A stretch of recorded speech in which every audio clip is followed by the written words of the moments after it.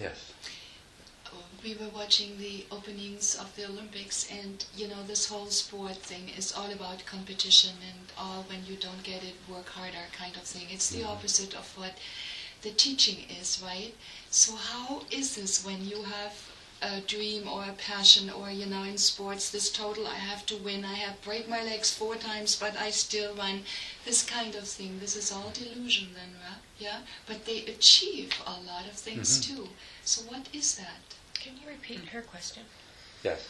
So watching the Olympics and looking at the competition and how people in the Olympics push themselves to incredible degrees in their competition to win the medals and to be the best, which we see happening all over the world. Yeah. We see people who are driven in some way or another to achieve and to succeed, and they very often do achieve and succeed far beyond what the average person does. And so the question is, really, since this is obviously related to desire and attachment to the self that seems to be in conflict with the Dharma, and I agree that it is. Now, I'm trying to think good examples, and I'm not sure, maybe something will come to me, or maybe you can help me. I guess the question is that without the self-centered compulsion, will the human mind push itself to the same heights of achievement? And certainly when you look at these world-class athletes, they have this very ego-centered, need to be the best. I win. I get the medal. I beat somebody else's speed by so many seconds or even fractions of a second. I am the best. Mm-hmm. The desire to be the best. And that propels them and motivates them.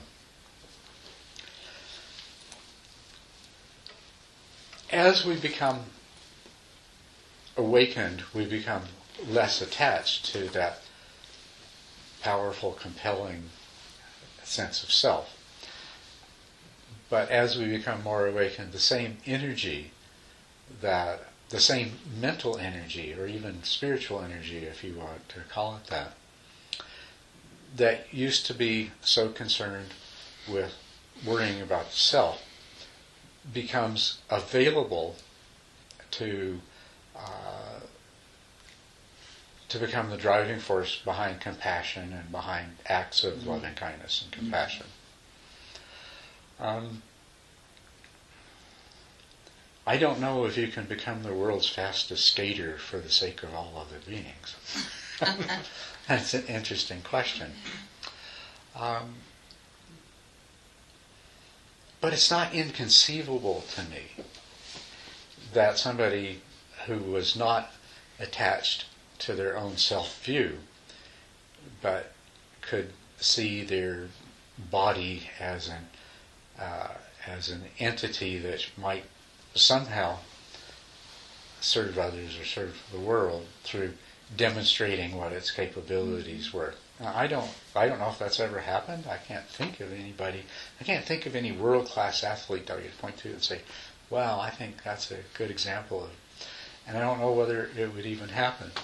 Because it may just be that when all of that energy is diverted away from focus on the self, that it goes to other ways of helping people more directly, which in many cases is through trying to teach the Dharma and guide other people to overcome their own suffering, but can take many other forms as well.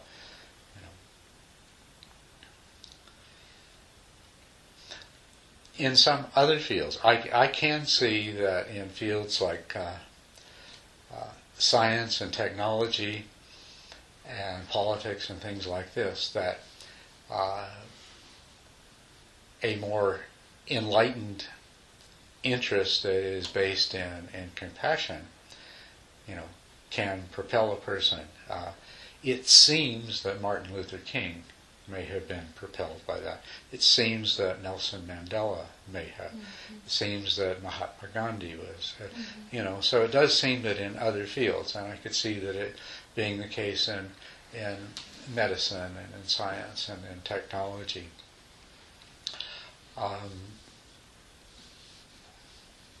And certainly those endeavors have a much greater impact on a much larger number of people. So I don't really know for sure if we would have, if everybody was enlightened, whether we would have people that could skate as fast and ski as fast and all these other things as we do. It's an interesting question. I don't know. I also know it wouldn't matter a lot. The question is more behind this. Olympic is such an extreme of that, as you said. It's always. But what is their so justification is inspiration. For example, they say, if I can do this and you don't have to give up to the kids or whatever, the kid who is sick or has some major happening. Something where they say, when you push yourself, you can get through instead of lying back and being depressed. On that level, where is that going then? When you push yourself, you can... Yeah, this whole thing about pushing in this culture is about, it's also an inspiration for the young people that they can do something different than just laying back and, hey, that's it. And this kind of opposite of that, which is also not healthy. It's more this, it cannot be an inspiration, and then it is of benefit for the culture and the public and the people? Well, yes, I would agree that, that's a very good point. Sports and sports figures and people who are successful can be inspirations. I mean, there's great movies that have been made about people that rise from the most difficult of circumstances. They have a talent, and they use that talent, and then they become examples for others. And that pushing, though. What's that? It's that pushing. It is. That's that ego push. that's the question. Whether can you push and make things happen? Right. And I would say we're looking at people that pushed and made things happen because of their past karma. We're not hearing any of the people that pushed and it didn't happen. Maybe pushed harder than those people that succeeded and it didn't work out. So we've got there's a biased view already because you've seen the people who succeeded at that method. And the question is, did they succeed because they pushed? I'd say no, I've pushed and not succeeded. Or from where they pushed, Yeah. It's ego related. Other factors. That's very good point. If we only look at the ones that succeeded, we have no idea how many others that we're ignoring, whether they pushed harder or less hard, or exactly what happened, or what was the difference. Because the Dharma teaches us it's not the pushing that really, there's a certain level of intention, but it's not the only factor. So. But I think it's... Hence my meditation. The more I push at my meditation, the more it does, it doesn't work. But I think in high-speed skating might be different factors operating. But yes, you do really have to take into account a variety of factors.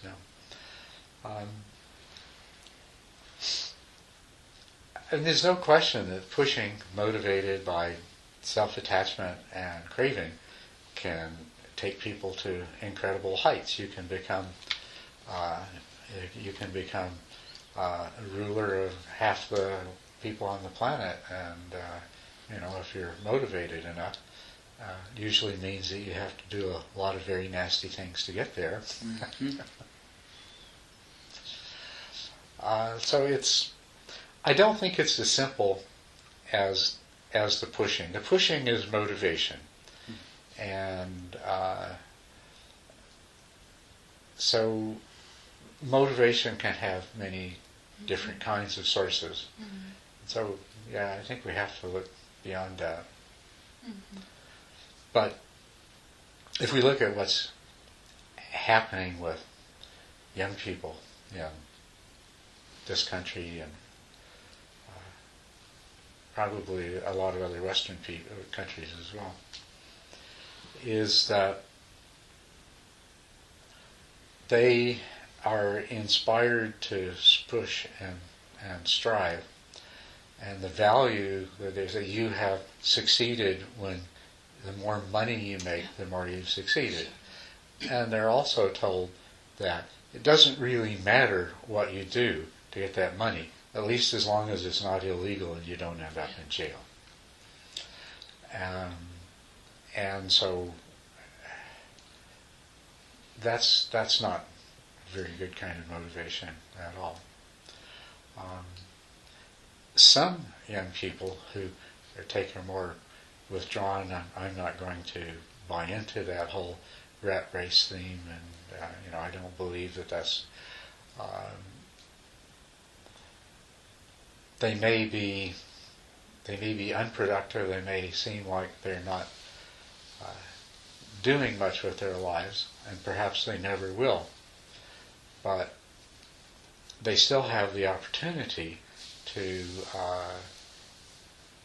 to gain some wisdom, to further see things in a more wholesome way, and maybe to make greater change. A lot of these inspirational examples are of people who are severely economically depressed. They belong to a minority in a bad neighborhood, raised by a single mother who maybe has to work as a prostitute to make a living, and everybody's drug dealers and drug users around them, and then they rise out of that, and that's right, it's really inspirational. But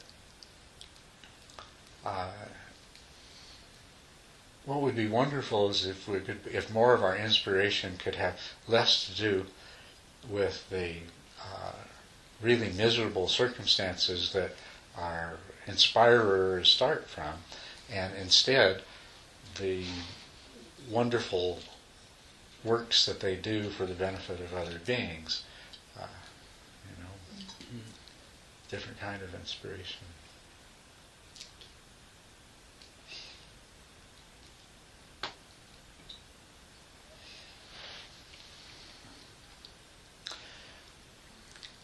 We talk a lot about the problems of the world, and that definitely, as somebody who aspires to a path to enlightenment, we can't afford to be blind and self-centered. We have to recognize the problems of the world that we live in, but we also have to remember not to be attached at all. It really doesn't matter. Not to be attached to the problems of the world? Not to be attached to what happens in the world. To do your absolute best from whatever position that you are in. That's what's important. To try to change the world, save the world, or even one tiny part of it.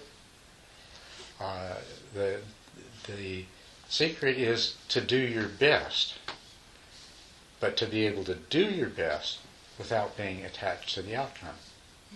And that's a challenge, because if you become attached to the outcome, you still may do good things for the world, but you will impair your own spiritual development and your own ultimate efficacy.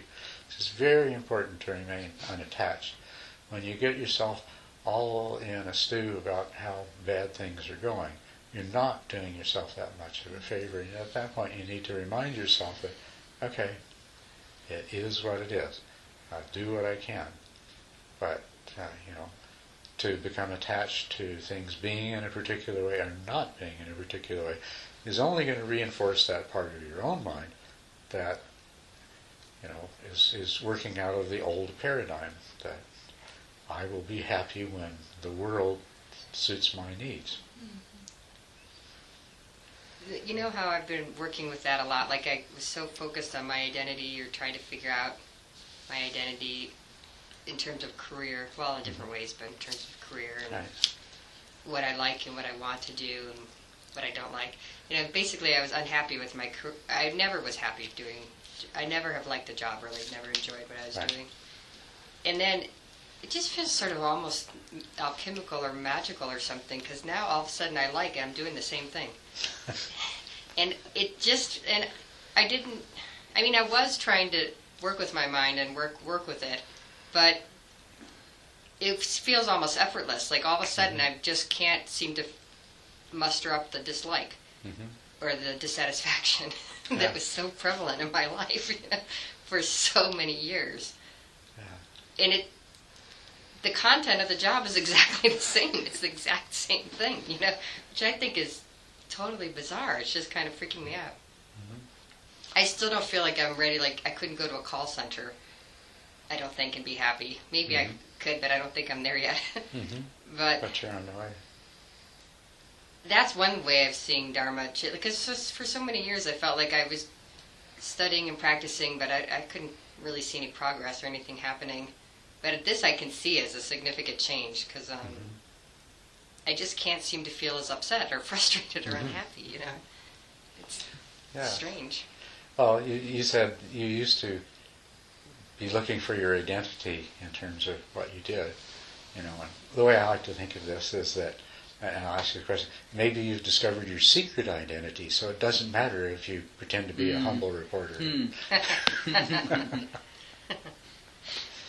Because now you know your secret identity. Yeah, it's much more about reactiveness for me now, watching when I'm reactive. And seeing the whole project as, it's teaching, so seeing the whole project as just trying to help some people get some information. Yeah. And every single circumstance we find ourselves in, it's an opportunity to look and say, okay, what can I do that's beneficial here, and what can I learn from this? How am I reacting? Yeah, the reactivity. I'm so reactive my whole life, very reactive. Just. Well, it's so wonderful that you are enjoying some of the fruits of the practice. And there's much more to look forward to. I hope so.